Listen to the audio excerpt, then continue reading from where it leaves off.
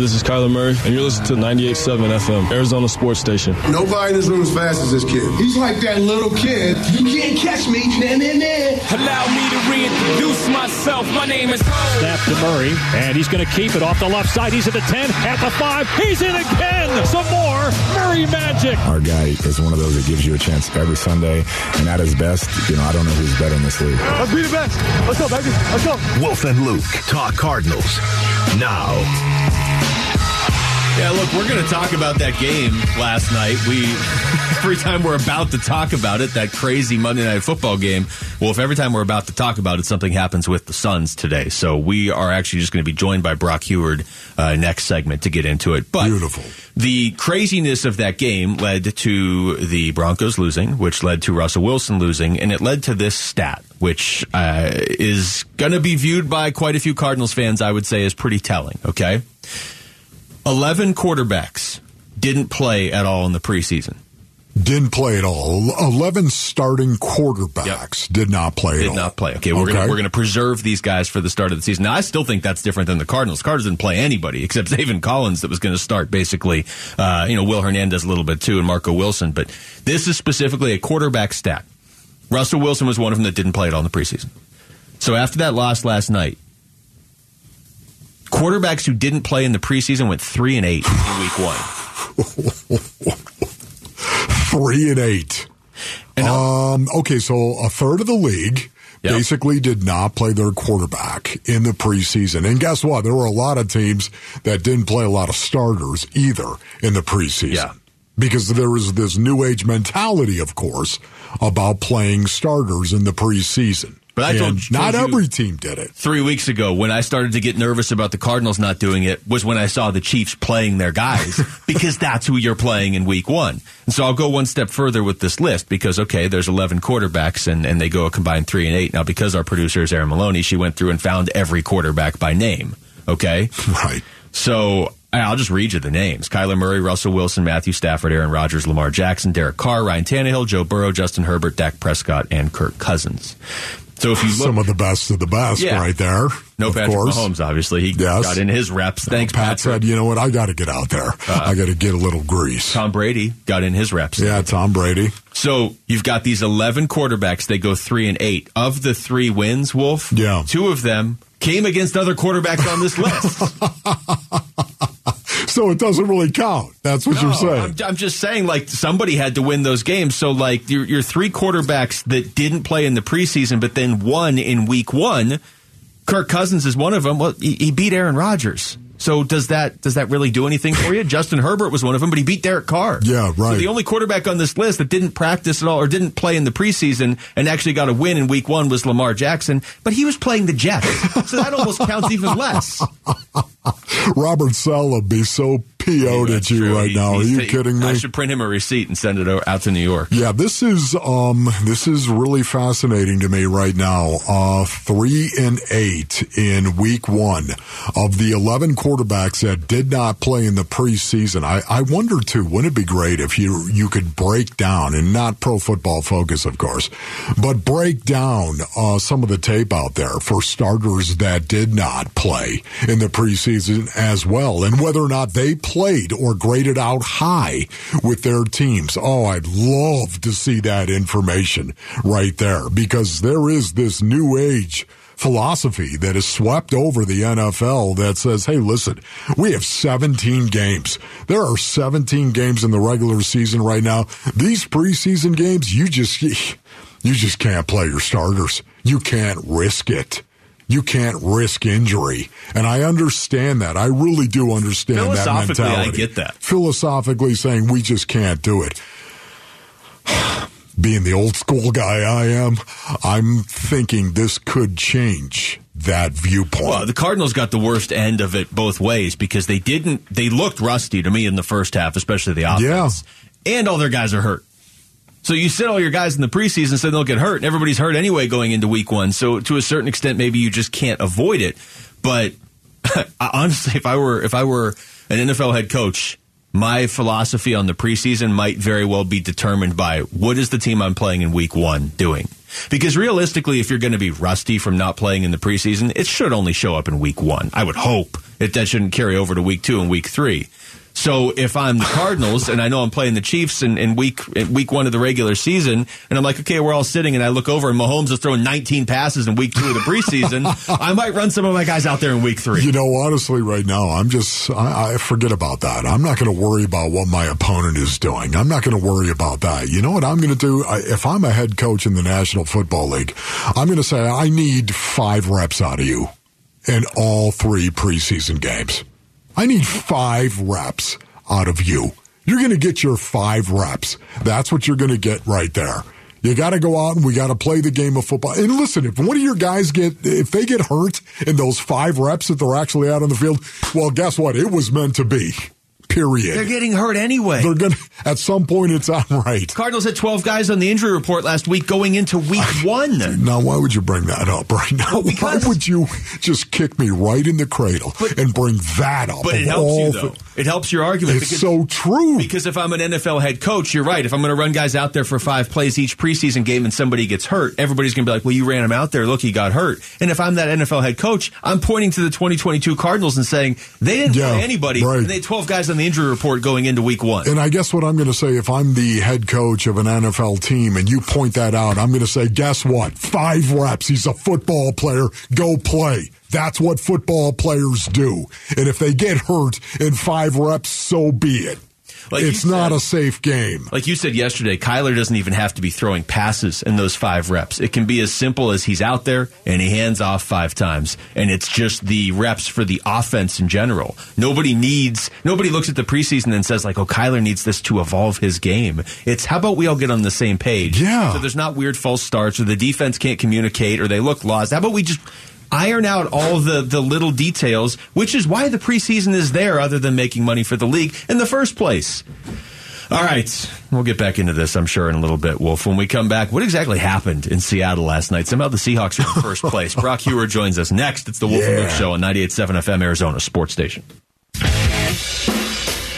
Wolf and Luke Middays, 98.7 FM, Arizona's Sports Station.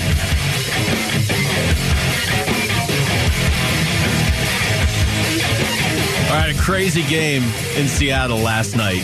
Kind of got the feeling, even kind of leading up to the game, Wolf. It was, on paper, Russell Wilson, Denver. Some people consider them a Super Bowl contender. Okay, they should just go in there and handle Seattle, right? Certainly 5 minutes in, you're kind of looking around like, okay, this is going to be a different sort of game. Seattle gets the win. There's a lot of different angles to get into on this the way it played out. And right now joining us, of course, Seattle sports host and Fox college football analyst, Brock Huard, former Husky, former Seahawk, joining us right now on the Arizona Sports Line. Brock, how's it going today? Well, good morning, good early afternoon, right around the corner, and it's a night game, prime time. What else did you expect in Seattle? It's going to be nuts. It's going to come down to a fumble. It's going to be a blade of grass. They're going to defend, 1 inch from the goal line. How many times? Doesn't matter who the cast of characters is, right? The personnel is turned over a bunch. Just prime time in that building, Luke and Wolf, it's just things like that happen. Yeah, Brock, thank you so much for joining us, buddy. Really appreciate your perspective on this. Just talk to me, what's the first real thought that you have about this matchup and what you saw last night? Yeah, it was, the first thing was surreal, Wolf, to see a guy that we've watched for 10 years. Yeah. And, people made fun of Salk and I a whole bunch because we, built the House of Wilsonism. We're his biggest fans, thought the world of him, wanted him. When they started him, we defended him over and over and over. And to see the whole messy divorce the last year and a half, really. I mean, it was not just that one sudden day. The fractures have been growing. To see that then come to light, to hear the cascading of boos, which I had no problem with. Those are fanatics. Those are fans. Those are people that just are emotionally attached to the laundry that wears Seahawk uniforms. And to them, the enemy came in. They'll celebrate him. He'll be in the Ring of Honor. He'll be the Hall of Fame. Hopefully he's a Seahawk one day. We'll see what the rest of his career in Denver looks like. But for that night, man, those fans were emotional. For me, Wolf, it was surreal to see him in a different uniform competing against these Seahawks. We're talking to Brock Huard. Brock, how has the crowd received Geno Smith, because Geno, I thought, was in the weirdest spot last night. He's sort of the forgotten quarterback in that game, but he's the quarterback of the home team. He played a great game. He had the quote of the year afterwards when he said they wrote me off and I didn't write back. I mean, I thought he handled himself perfectly last night. Yeah, he did. I would say the fans are much more attached to Pete Carroll, much more attached to the program overall, frankly, much more attached to themselves for being the 12s and the impact they play in that building. And every day following the game, Salk and I have a chance to talk to Coach Carroll, so we just did about an hour ago, and obviously he plays the tune. He knows how to pull the strings of those 68,000, but there is no question the role they played. 5 false start penalties, discombobulated, hard time communicating, the game sped up on a first-time head coach, right, in his decision-making down the stretch, and they knew Russell, and Pete said they had a pretty definitive plan. They didn't execute it, obviously, perfectly. He still threw for 340. But he didn't make game-changing plays. He didn't get outside the pocket and find people too often down the field. He nearly threw 2 interceptions that really could have changed the complexion of a lot of it. So they were excited. The 12s were excited. How do they feel about Geno? That's very much a to be determined. I don't think anybody's going to crown him and say, yep, that's a repeatable performance, a 118 QB rating or whatever it ended up at the end of the night. But protecting the football, kind of going back to 2010, 2011, pre-Russell Wilson, the Matt Hasselbacks, the Charlie Whitehursts, the Tavares Jacksons. Hey, man, protect the football, play to the crowd, play to the run game, play to the defense. And if you do that, you give yourself a chance in this NFL more often than not to play a game that comes down to the final 5 minutes. So I'm looking at the Denver Broncos, of course, and to your point, they had 433 yards of total offense. They were moving the ball. Yep. Yet in the red zone, 0 for 4. Talk to me about this Seattle defense and the changes that they have made. Yeah, they've gone the youth route, and they're going to play young people. Defensively, that may not show up as much in the front 7 as it does certainly with your corner. The Tariq Woolen kid can just flat out run. Yeah. Very low football IQ coming in, very, very low. But the instincts have been kind of there, and they've grown those, and his just skill set is unique and different. So there's a lot of excitement about him. The 2 offensive rookie tackles, there's a ton of excitement about them. I thought they held their own. And in fact, the 2 sacks that Geno took in the fourth quarter easily should have and could have stepped up into the pocket like he did in the first half very, very well. The red zone defense, as you know, Wolf, man, that field condenses. The game gets played in a phone booth. Yes. Things get sped up.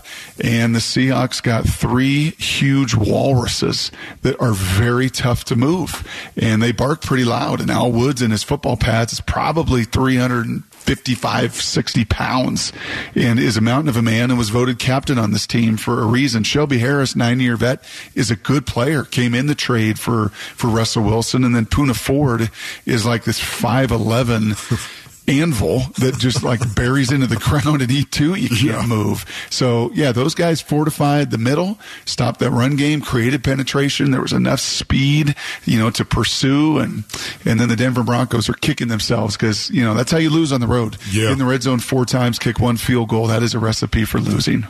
We're talking to Brock Huard. Brock, it was a pretty crazy week across the entire NFL, but specifically the NFC West. I'm guessing a lot of people didn't expect the Seahawks to be the only team with a win after week 1. From what you saw from the other 3 teams, did anything stand out to you in particular? Well, the Trey Lance and Jimmy G stuff is bizarre, and I know you all probably talked about it as much as we did last week. Like, this just is not standard operating procedures. This is how you start to tear apart a locker room and belief and confidence and everything else. It just did not add up in any way. And Trey, and it was wet and sloppy and terrible conditions, and I don't think he's going to be a 40% passer in the NFL anytime soon, but that is not a conducive environment for a young quarterback to be nurtured and grow. That is one that is much more built upon ripping up the roots, and maybe sooner than later, if he struggles again, Jimmy Garoppolo will be back into the fold. I was listening to you guys' previous segment. The injuries there in Arizona are real. Luke and Wolf, you're absolutely right. You could try to, we're going to protect guys. We're going to put them in bubble wrap. We're not going to play them all preseason. It doesn't work. It doesn't work. You need to be calloused. And that showed up in Seattle. Seattle played Geno, played their rookies, played all those guys all preseason long.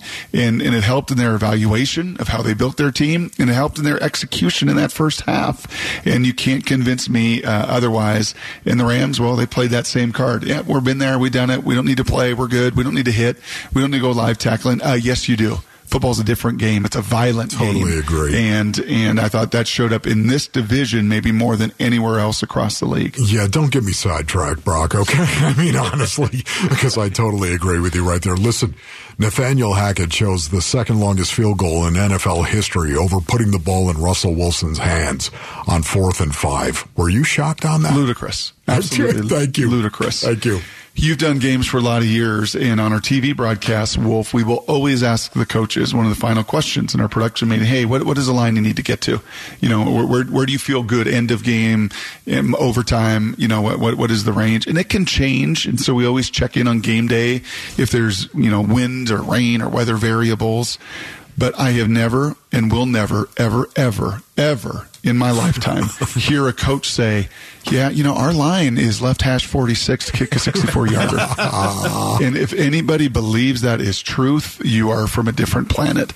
That was insane. The numbers bear that out, too. McManus is now 1 for 8 in 60-plus kicks. And those are at altitude, not sea level, not kicking to that end zone, which you have seen a ton, Wolf, in calling games, which is difficult to do. And the percentage for fourth down conversions of 4th and 5, I think, is around 50% in the league. Russell in those situations have been much higher than that. It was ludicrous and played right into the hands of the Seattle Seahawks. Brock, great stuff, man. We appreciate the time today. Thank you. You got it, boys. Be well. Love your stuff, Brock. Thank you, brother. Thanks, Wolf. See you guys. That's Brock Huard joining us right there on the Arizona Sports Line. Yeah, the end of that game. I'm sure Nathaniel Hackett would do it over to not only run out 35 seconds before deciding, okay, and I don't want Russ to have the ball in his hands. I want to just kick a 64-yarder.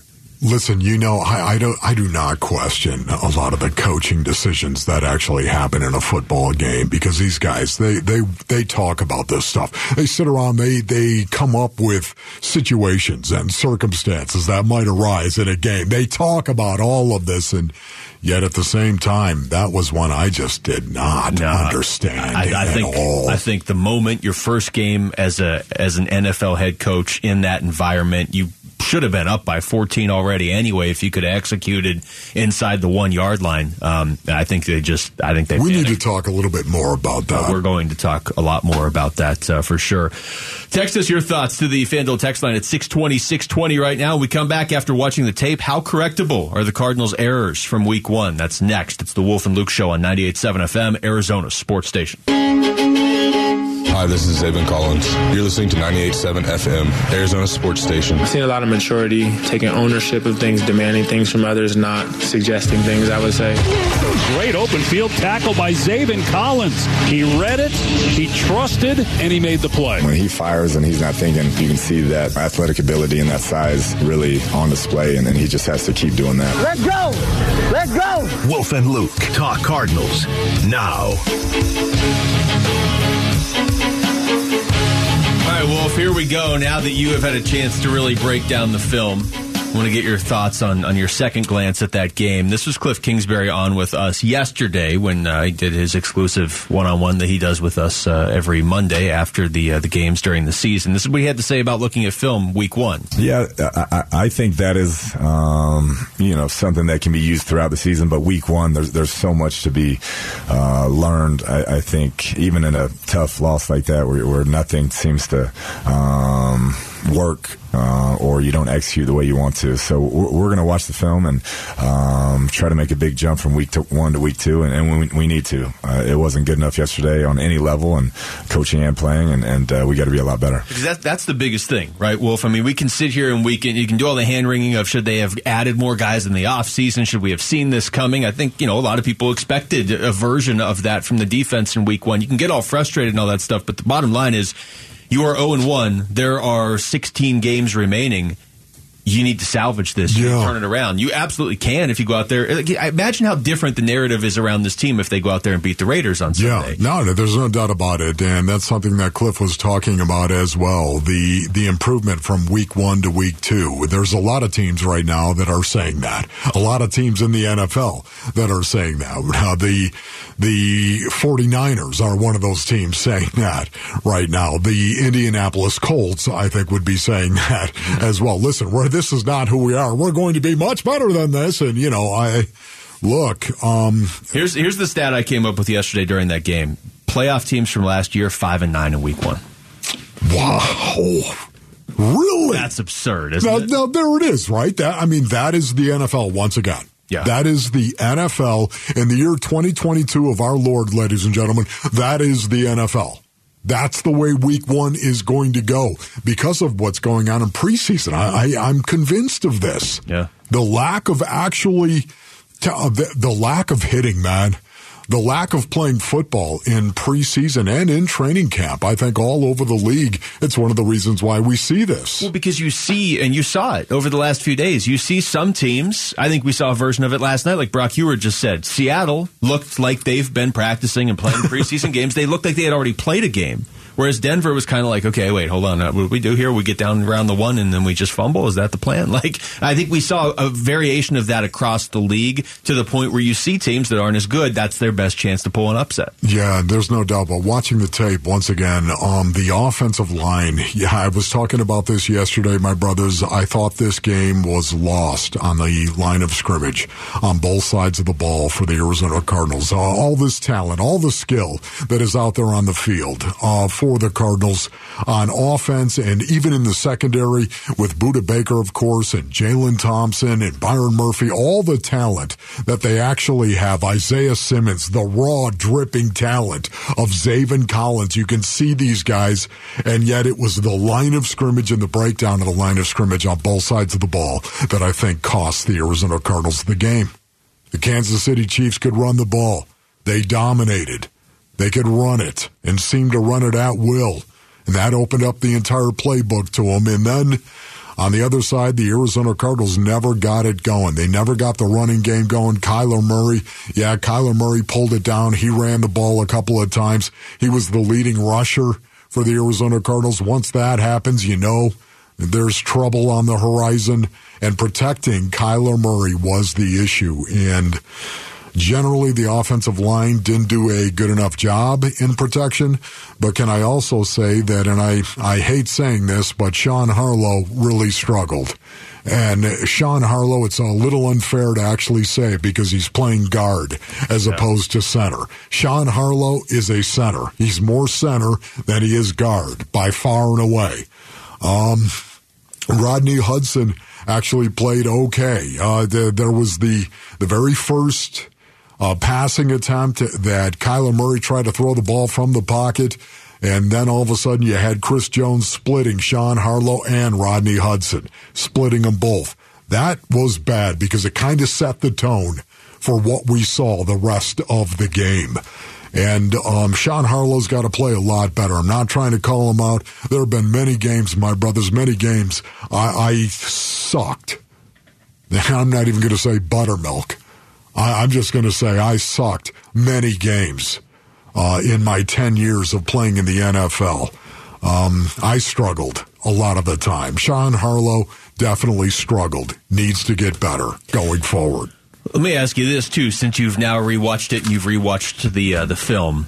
Zaven Collins, Isaiah Simmons, most of the focus was, okay, is Zaven Collins ready? He was getting the reps in the preseason. Is he ready? And then last week on the show, more and more, you and I, Wolf, were talking like, okay, if you're asking Isaiah Simmons to wear the green dot on top of everything else, are you asking him to do too much? Should you at least get him some reps in the whatever?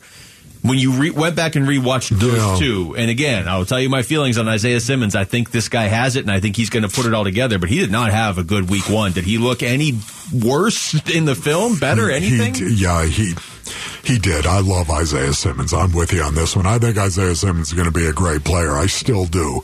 But he did not play great on Sunday. He did not.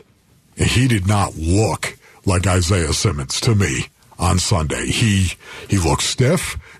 for Isaiah Simmons, a guy that is a supreme athlete, to actually look stiff. Think of the interception. The drop and interception boom, was so weird. Right off his hands, It looked like they pulled somebody out of the crowd for a contest, and they were like, if you catch this, you win $10,000, and they were just nervous. That's not what you expect from Isaiah Simmons. Once again, I am an Isaiah Simmons fan, but he did. He looked stiff. His technique was awful on some plays. Absolutely awful. I did not understand what I was seeing right there. As a matter of fact, I was more encouraged with Zaven Collins. When I'm watching the tape, Asenonians, he didn't do everything right. He made mistakes. He looked confused from time to time. There was a lot of jawing going on at the second level and a lot of pointing. But he showed improvement, man. He showed improvement. He used his hands better, and he actually made some plays. And I was encouraged by what I saw from Zaven, and he played a lot. And this was one of the things I wanted to see more of out of Zaven in preseason, just getting comfortable with where his eyes are, and you can still see it. His eyes are all over the place, and he's really got to improve that. You know how you do that? Reps. Live reps. Well, so I'm encouraged. He played in the preseason. Like, I did not expect to be here after week one hearing. I told you I would have played him 40 reps a game in the preseason. Go on, big guy. I think he would have done it, too, based on our one conversation with him during camp. But the bottom line is he at least was playing in the preseason. And so he kind of went through the motions of, okay, I'm getting ready for this game, and I'm going to play the first quarter or whatever. He's still a work in progress as well. But those guys are they're the turning point for this defense. I got a lot more on that the next time we talk. Yeah, we'll get back into that later on in the show for sure. When we come back, a wild week one is in the books. It's not just the NFC West where things were crazy. We're going to go around the league rapid fire style. Next, it's the Wolf and Luke Show on 98.7 FM, Arizona's sports station. Wolf and Luke middays, 98.7 FM, Arizona's sports station.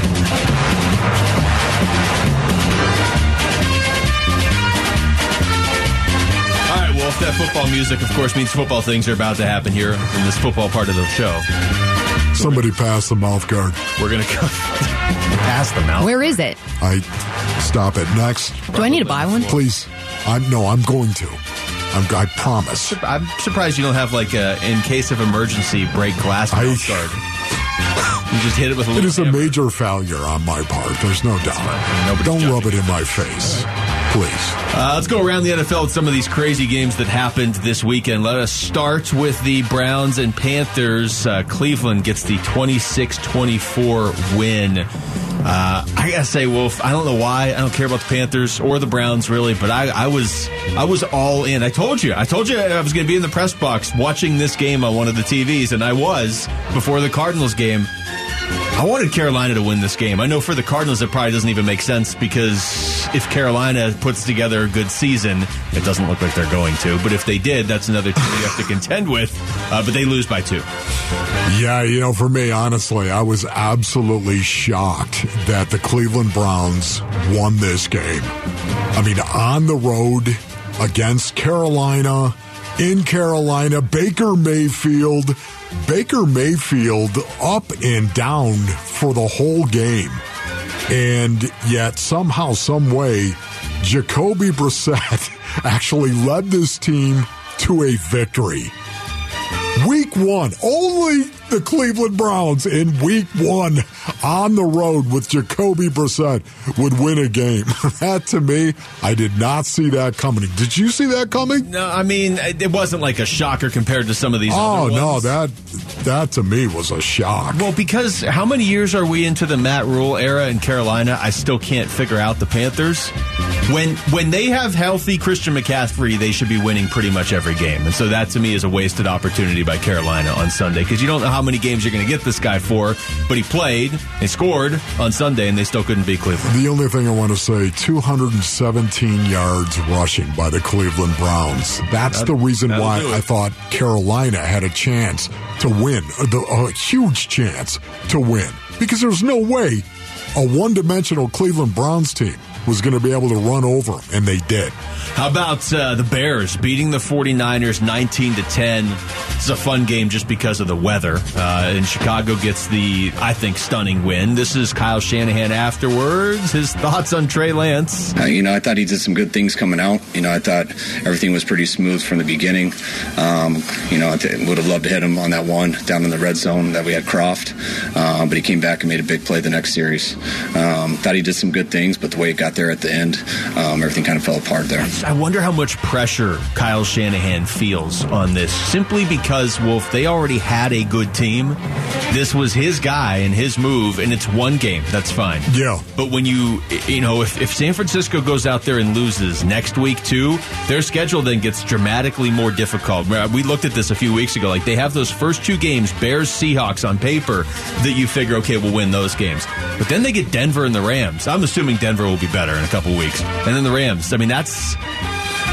if you're Trey Lance and the 49ers start 0-3, even Brock Huard, when he just came on earlier this hour, said exactly what you've been saying for a month. This is how you splinter a locker room. Yeah, this is how you splinter a locker room. And the 49ers, think of it right now. Trey Lance completed 46.4% of his passes. 46.4. Now, listen, I know it was bad weather. It was rain. It was bad. It was Soldier Field. It was on the road. It was the Chicago Bears. I understand that, but there was no George Kittle as well, but 46% of his passes. And it wasn't like they said, hey, Trey, we're going to let you go throw 60 balls today. It wasn't like they were going to do that. They were trying to run the ball. Man, they've got issues in San Francisco. Self-inflicted issues. How about Colts-Texans starting the season in a way that makes the rest of the league forget about you by tying? And at one point, Lovie Smith decided to punt instead of going for the win. Because I felt like a tie was better than a loss in that situation. It's a decision that you make. If you were guaranteed that we were going to get it, then it was good. But if you miss it right there, and they had stuffed us on the play, they have one play and they're in position. It's not like we were playing our best defense at the time. We were drained. We were gassed a little bit, so that's how it goes. In an ideal world, you don't want a loss. You want to win, but if you can't get the win, and sometimes you settle for the tie. A lot of football left to go in the season. Look, you always go for the win, right? But let me give this tip to Lovie. Lovie, with the team you inherited, the tie is always going to be your best option. Yeah. If you can go 0-17, take it. It's amazing. This game, the Colts-Texans game, really reminded me so much of what we saw last night, as a matter of fact. I mean, think about this. The Colts ran 90 plays, Basinonians, 90. They had over 500 yards of offense. Matt Ryan threw for 352. Jonathan Taylor rushed for 161 yards. And they tied the Texans? What happened? They were 2 of 5 in the red zone. That's what happened. Just like last night, the Denver Broncos, twice, fumbling the ball over to the Seattle Seahawks inside the Seahawks 5-yard line. I saw a great tweet, I don't remember who it was from, after that game, because the Colts were down 20-3 going into the fourth quarter. And they said the Colts are the only team in football where running the ball is an option when you're down by 3 scores. And it's the best option. And sure enough, Jonathan Taylor leads them right back, and they end up getting a tie. I mean, I'm sure the Colts aren't very happy with the tie, but it's better than the alternative. How about Vikings-Packers, Minnesota, a 23-7 win? Second straight year the Packers looked terrible in their first game of the season, although Christian Watson could have had a long touchdown on what I believe was the first play from scrimmage for the Packers. Just flat out dropped it. Here's Aaron Rodgers. I mean, you knew this was going to be growing pains. This is the real football. It counts. It's different. There's nerves. I thought Christian ran a great route to start the game. We talked about it during the week. Do you really want to start off with a bomb shot? I said, yeah, what the hell? Why not? This kid can really fly. Let's give him a chance. I was teasing Patrick after the game that we got him. He said, yeah, I wasn't quite warmed up yet. But we got to make those plays. But those are going to happen. It's the mental mistakes that we really got to clean up, and there was too many across the board. Think about this right here. Justin Jefferson had 158 yards receiving in the first half. He's ridiculous. We're talking about one of the best defenses in the NFL. I think by the end of the year, the Green Bay Packers are going to show they're one of the best defenses in the NFL. Now, we'll have to wait and see. Okay. Yeah. No, I think they didn't play a lot of guys in the preseason either. No, they did not. Great start. Just to see that, man. Justin Jefferson, though, what a freak. This guy.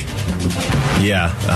Aaron Rodgers just had the look on his face, if you haven't seen it, because he puts the ball perfectly in Christian Watson's hands. And after an offseason or a training camp of complaining about his young receivers, for that to be the first play, it was, I guess, oddly fitting. Mike Tomlin and the Steelers win. I was fascinated by the fact that their over-under is 7.5 this season, Wolf, which means Vegas expects Mike Tomlin to have his first losing season of his NFL career.